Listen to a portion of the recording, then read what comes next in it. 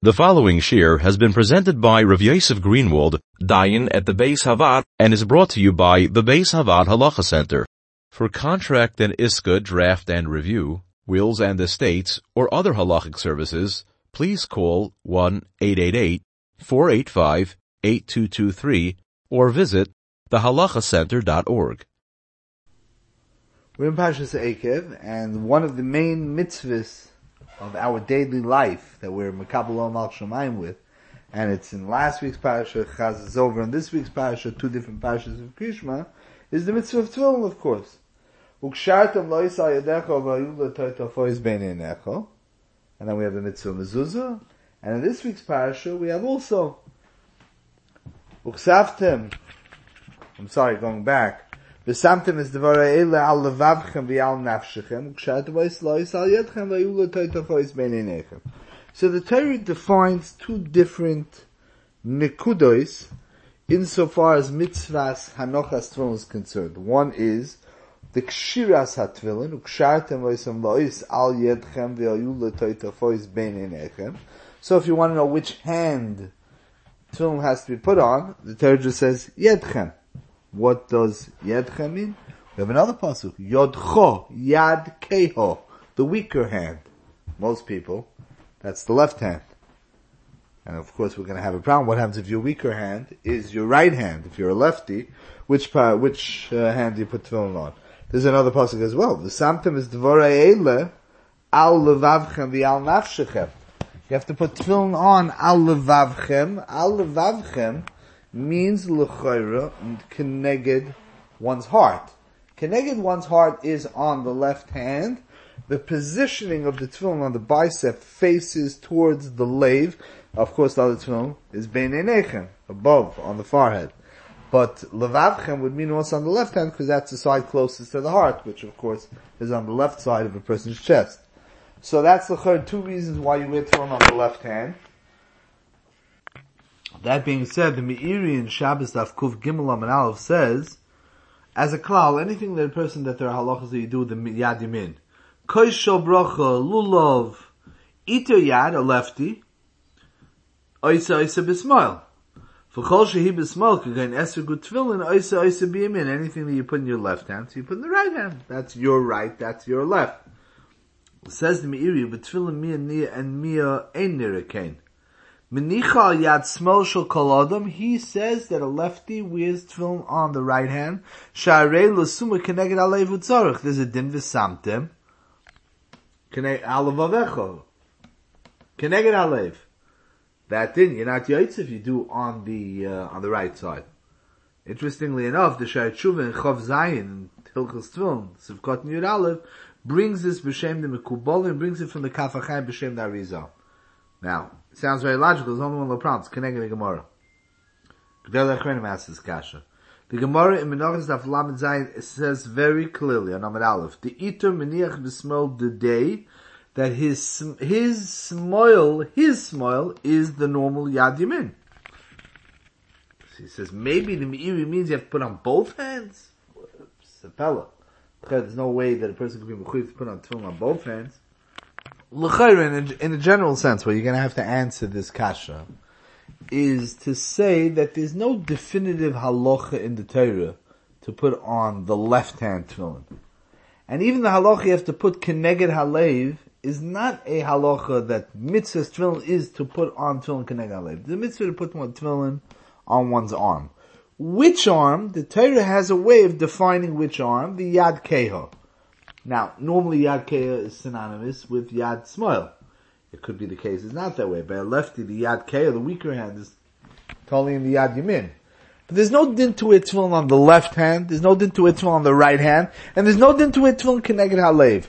The Torah gives criteria for defining which is the proper place of being mekayim. So now, if you have the Torah gives one definition called Yad Keha, the Torah gives another definition called keneged halev. Keneged halev, by the way, is used to define another thing. Where on the arm? So the part on the arm, and it also turns slightly towards the heart. All that in terms of location, positioning, is all learnt out of the Keneged Alev.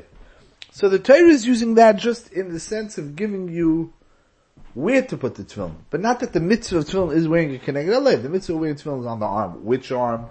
Position. Where on the arm? So now we have several criteria. Yad Kei is the first one. Where Yad Kei works, it's the left, and it rather fits the bill of also being keneged alev. You'll have to say, the Gemara understands that criteria being keneged alev is not ma'akiv. The Yad Kei, the weaker hand, is the more important factor. So, Mamela by a lefty, the Gemara is saying that you switch over to the right hand. Okay. The Meiri, the Sha'ar Tshuva B'Shem Kabbalim, if we want, what we could say is that we're talking about somebody who be'emesin is, but uses both hands equally.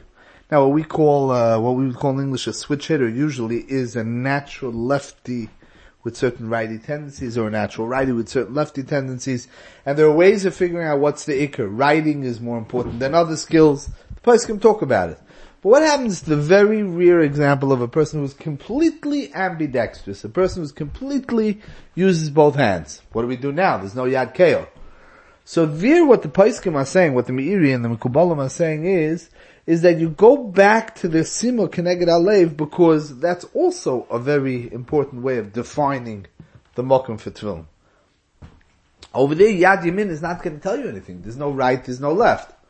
So Fakert, what you'll do is you'll go back to the Yad Keo, and even though it's not Keho, but the Simo Al Halev, Keneged Alev, will be the defining factor. That's l'chara how you'll have to say over from these Paiskim.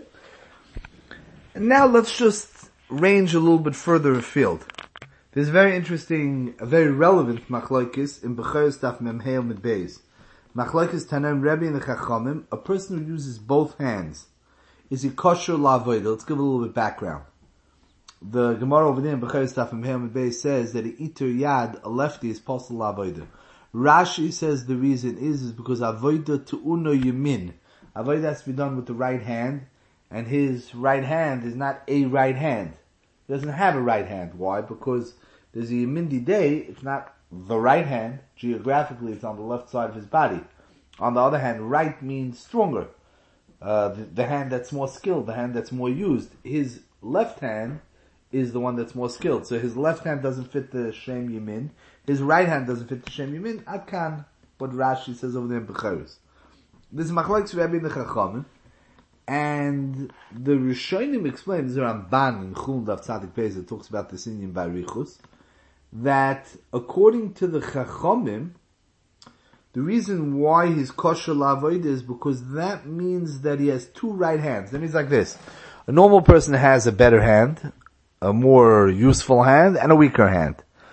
The stronger hand is usually the right, and left naturally is the weaker. So what happens if the Rebbe Shalom gave him an extra matana, and gave him an extra dose of skill and usage out of his left hand? So he has two right hands. That's what it boils down to. If he has two right hands, he can do the avodah. Now there's another thing, the avodah should be done b'yamin, so he does the avodah in the right. Rebbe holds no. That's called that he has two weaker hands. Neither hand is the dominant hand.